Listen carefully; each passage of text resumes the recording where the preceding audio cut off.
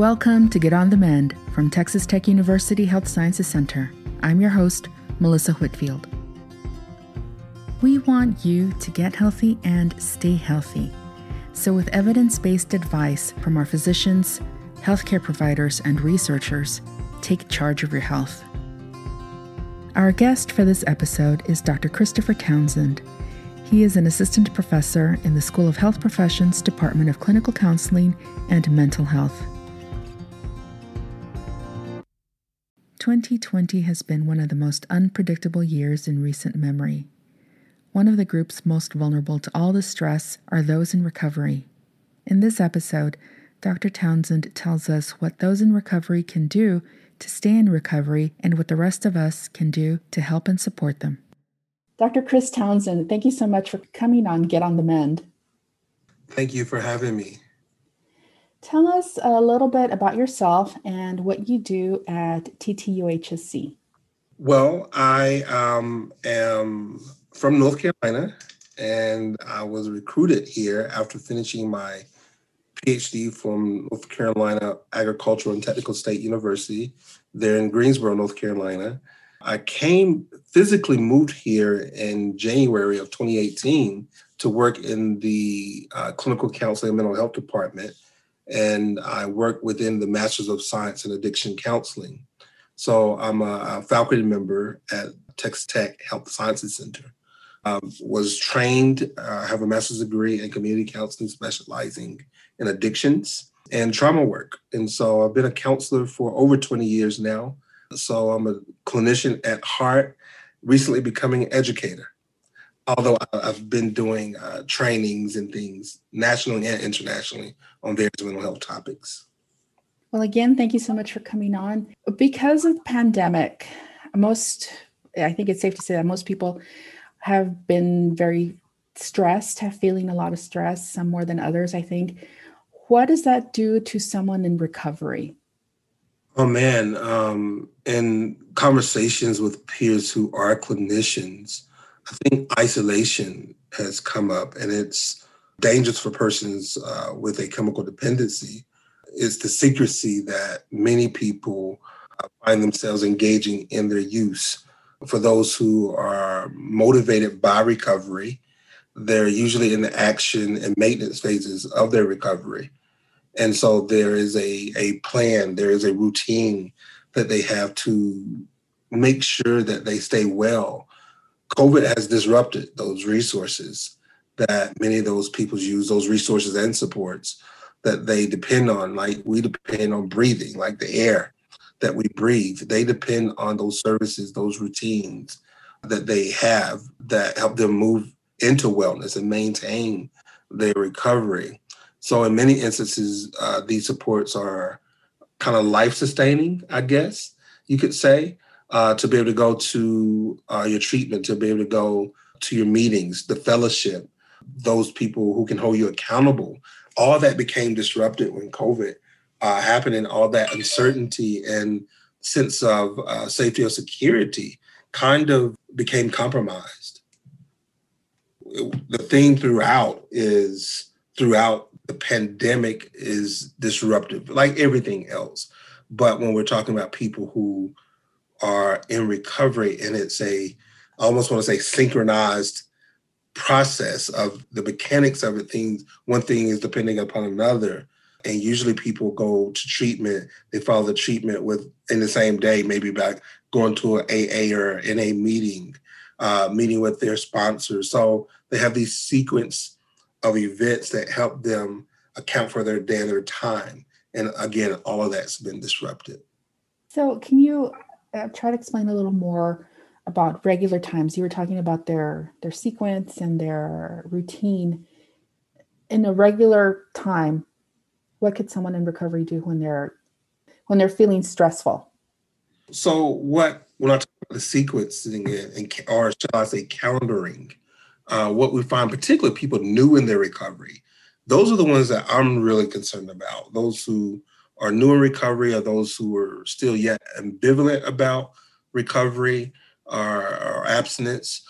Those people have not become solidified yet in their skills to be able to refuse the using, and they've not gotten set into a wellness pattern. So for those people, it really became a disruption.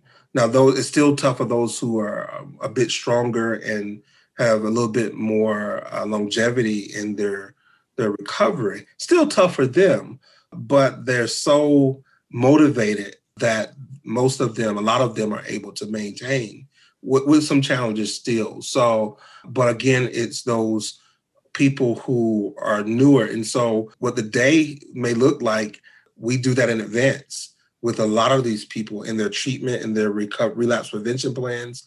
We talk about literally what from 8 o'clock to 8 o'clock. What is your day looking like? What are you doing? How are you organizing your time? Because what we don't want is them to have lots of time, idle time. And we want to keep them busy and involved in doing meaningful things to them, because what we're talking about is recovery. We're talking about a lifestyle change, and to create, and we all are doing lifestyle changes these days for all the reasons, but as it relates to chemical dependency, we're talking about many of these people started abusing substances when they were in their teen years. And development stops when you start abusing substances. And so new lives are created in recovery. And so that's why we have that type of structure for many of these people to help them figure out what life is for them and what it means for them. And it becomes deterrence from using, falling into the traps or triggers of using. So how can someone in recovery stay in recovery right now? People have been very resourceful, particularly with telecounseling, telehealth, being able to use those resources. Most treatment providers have transitioned over. One of the barriers that we see are people with technology. Can they use the technology to even be able to get onto their sessions? And you cannot control for their environment. So sometimes it's a little chaotic in their homes, perhaps, or it's hard to be focused in their homes. Yet we try to still make those efforts. And so there's not a lot of, treatment, in particular in addictions work, there's lots of groups. And so because of COVID, we're not able to do those groups live, but we are able to do them through teleconferencing, telehealth, and hope that we can link them with folk to support them with the technology pieces and walk them through it. But I think that is, how we continue to help people is link them to those online AANA meetings and groups and treatments that's created that platform to continue services. And of course, encourage family to be a part of treatment. It's not always, but we encourage family, friends, whomever is important in the person's life to participate. So we would encourage them also to help, to be a part of the process and helping that person stay in recovery by being sensitive to their patterns, what they're doing, their attitudes, their behaviors. Because if any of that is off, we want that person to be, that family member to be someone who can hold them accountable and to remind them perhaps of their treatment plan goals, to remind them about what they committed to in the conversations that they've had. So just not as a badgering kind of thing, but really more as a support, someone that they can springboard thoughts and questions or concerns off of. It helps when the family and friends are a part of that treatment as well. So sometimes people who are close to a loved one in recovery won't see those signs or might just dismiss them. Right. And how can friends and family support people like that without it sounding accusatory or sounding like they're accusing of the person? Right.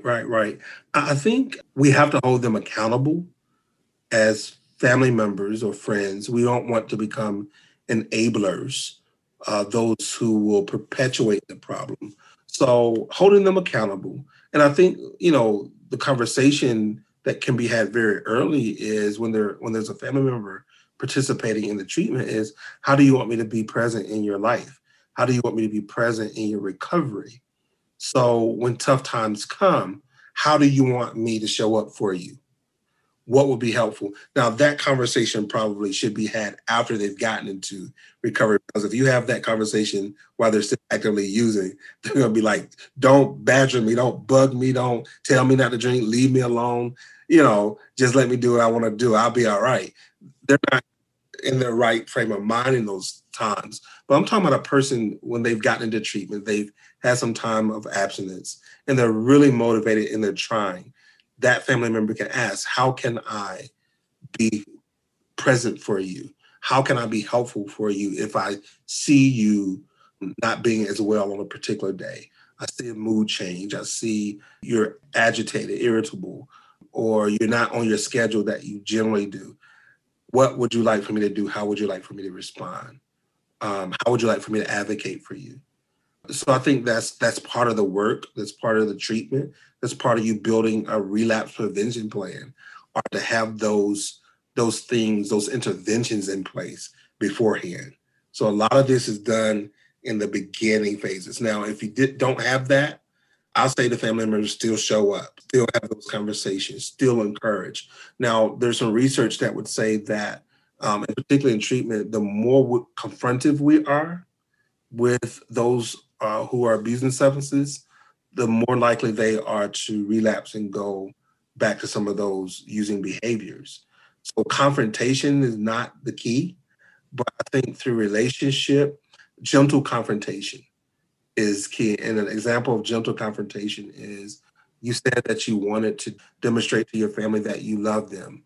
How is going to the bar today showing your family that you love them? So it's confrontation in the sense of you're putting their goals back before them. You're reminding them gently about what they said that they wanted. And just continue to express love, but set boundaries as well. Maintain boundaries. That way you can avoid being an enabler. Earlier, you mentioned that isolation is a big problem for those in recovery. How can people keep from being isolated if that is what we're supposed to be doing? Right. I think we have to use wisdom, and we still maintain, the recommendations of the CDC with, washing your hands, wearing masks, stand, 6 feet away from people. And I think you can, for the most part, I would say, still do the phone contacts with people, have conversations with people. And if you must see someone live, then you stay 6 feet apart and you wear your mask. And in some instances where I've had to meet with people, I don't do more than 1 or 2 people, and we're 6 feet apart with masks, and generally in an outside area. With it becoming cooler now, it's a little bit more difficult to do the outside thing. So we will still have to take those precautions. But I think with telephones, with FaceTiming, you use those resources to still make those connections. And again, if you have to see someone, 1 or 2 people maybe, where you're speaking with them live, but still maintaining the CDC's recommendations. What's happening to all of us is we're having to rediscover ourselves without our lifestyles that we've built of being able to go to restaurants and being able to travel in the ways that we've traveled. We're having to spend more time with ourselves. And for some people, that's not a good thing, because particularly when you've used substances, you've covered up those things that haunt you, so to speak, those traumas and those hurts, those pains. Drinking and drugging helped to suppress those things and not how to think about those things. So it became a social lubricant for many people.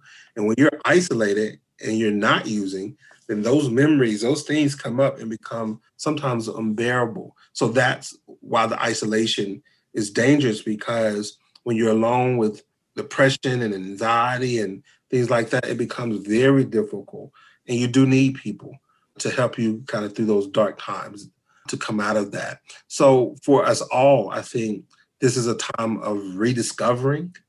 I've been playing Candyland and I've been playing Monopoly. You can only watch so many movies. I've been drawing Jack Rocks, things that I did as a kid, learning how to play again. In the face of life as it is now, I think there's a a new dance, a rediscovery, but that takes some effort. Families have to talk more now. And we have gotten away from that with technology. So it's rediscovering, or for the first time discovering, things that you've never done before. But we have to be mindful to do it and want to do something different and finding meaning in it. So my next goal is to do some painting, to be creative. So I think we all are going to have to do those type of things, particularly with this second wave that's coming through. There's no new movies that's coming out. Initially, perhaps we all watch Netflix and we all watch all the movies until our little hearts were content. But unless we're going to rewatch them, I think we're going to have to do some other things that we've not done before that may be personally meaningful. Well, do you have any suggestions or recommendations for getting started with that, starting something new, especially with all of the, I guess, anticipated anxiety and stressful times coming up with the election? We don't know that the election results will be done overnight. And then there's holidays and mourning loved ones, mourning jobs, mourning, like you said, socializing. I mean, there's a lot coming up in the next few months. Right. You know, one of the things that happens to a lot of people during this year, it may not be a good season for a lot of people. Seasonally, they may become sad. They may be hesitant to visit family. And now we got to decide whether we want to visit family or not because of COVID. And decisions are going to have to be made, maybe to be home. And it may be a new tradition that has to get started this year. And so I think it's really about perspective for us all. And our goal, when I say perspective, I'm talking about the goal of how do we keep each other safe, and keeping one another safe is a demonstration of love and care. And then if we're not going to be with those family members, then how do we create the moments for ourselves in our own homes and or with a very few select people while thinking about how to maintain the safety of even those smaller groups. And so one thing I probably will do in my home is maybe have a few people, but those few people will have to wear masks and we would still have to social distance even in those environments. So we're talking about one or two people maybe. So if the person feels very uncomfortable being alone because of the holidays, then I think there still are some little things that you can do in that way of having some human contact, using precautions, but also like right now, you know, find those little arts and crafts and those things. And again, you can begin to plan that now for those times. I've purchased a wooden model car, for example. It's still in the box. Haven't opened it. Probably will not open it until that time comes. I have some coloring books with crayons. And I still have to buy some paints and things like that. And I'm talking about like dollar store kinds of things, nothing really expensive, but things that you can go get.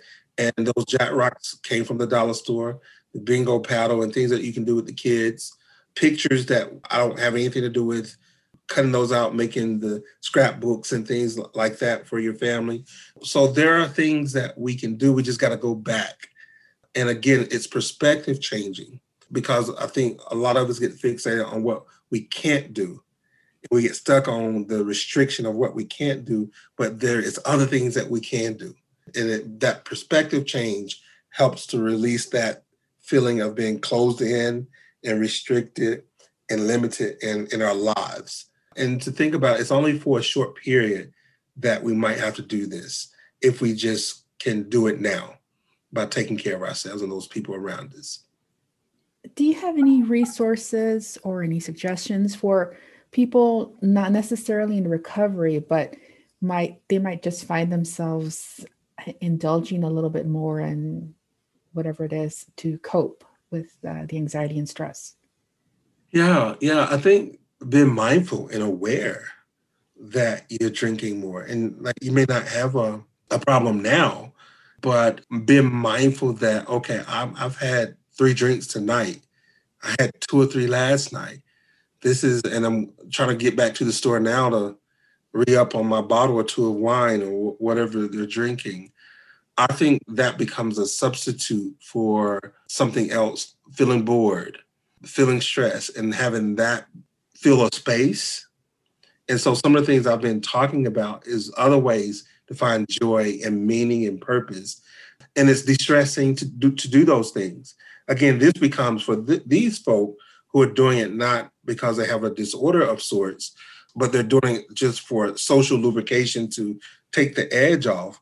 Working out, if you have a garage, getting your mat out there in the garage. Again, this is just being creative, but forcing yourself to do those things versus having 2 glasses of wine, have one.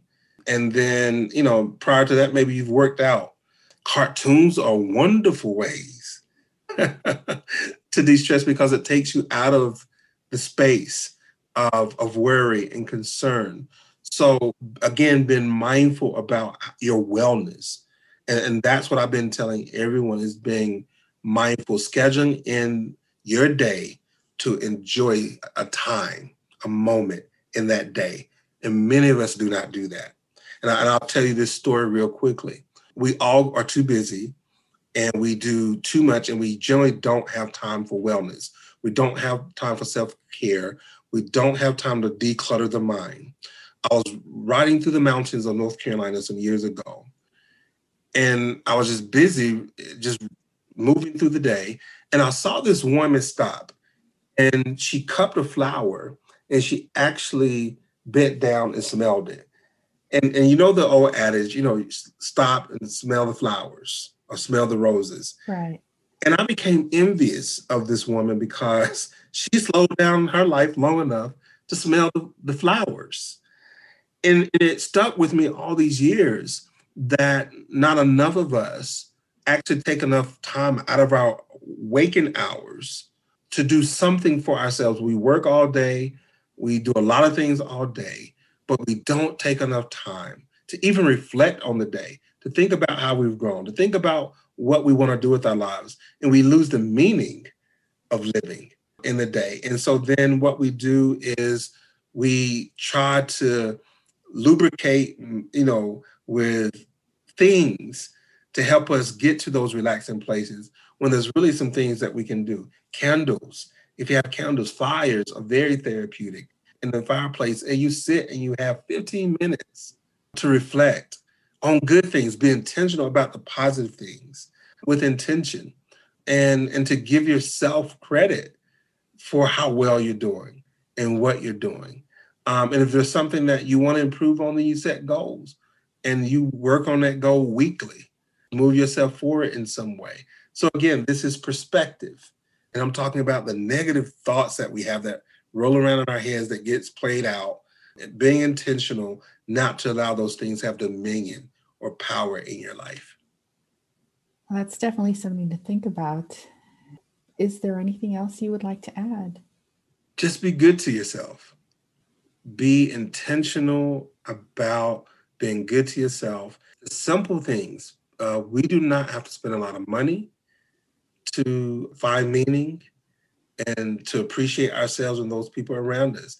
It's the time and it's the effort, and it's slowing down enough to FaceTime has become a good tool if you have it. And even if you have an Android, most people have cell phones. You can call someone. If you have a laptop, there's ways that you can communicate. There's still the post office still running, writing letters, all kinds of things. We just got to go back to some things that we dropped because of technology. Go back to some of those ways, slow down enough to enjoy them. And I think we'll be better for it. So what you hear me say in some ways is while COVID is a horrific disease and it's caused a lot of chaos, but it also has given us an opportunity, if we take it, to improve ourselves because things have slowed down some in some ways, and the demands are slowing down because of the nature of things shutting down. But it gives us an opportunity. And instead of sitting and me being woe is me, I'm saying let's sit and say, okay, how can I get better? Where can I get better? What am I doing with my life? What have I done with my life? And how can it be different? And I'm going to take advantage of this moment that when this COVID thing is over, I'll come out better. So attitude. Well, just one more clarification that I need Yes. to ask you. And the internet was breaking up a little bit, or there was a problem.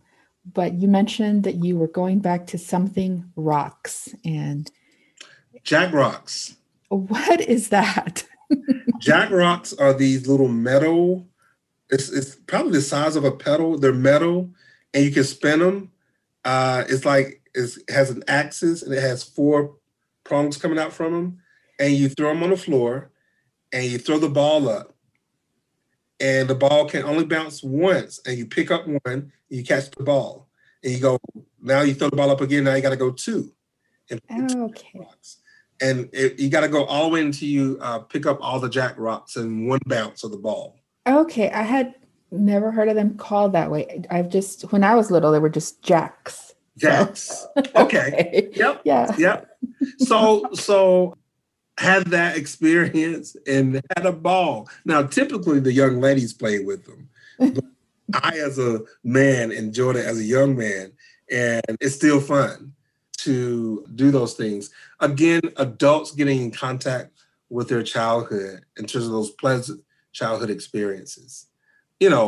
Have some fun in a different way. And I'm hoping that some things I don't go back to that might have not been as productive in my life. So yes. Thank you very much for clarifying the Jack's rocks. And that may be a North Carolina colloquialism there.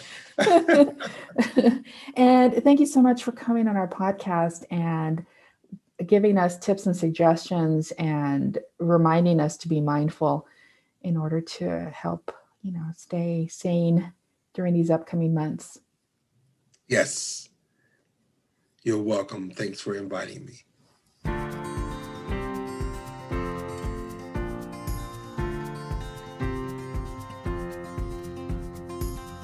Thanks for listening to Get on the Mend. If you like what you've heard, please feel free to share the podcast with your friends and family. This information is not intended to be a substitute for professional medical advice. Always seek immediate medical advice from your physician or your healthcare provider for questions regarding your health or medical condition. Get on the Mend is brought to you by Texas Tech University Health Sciences Center.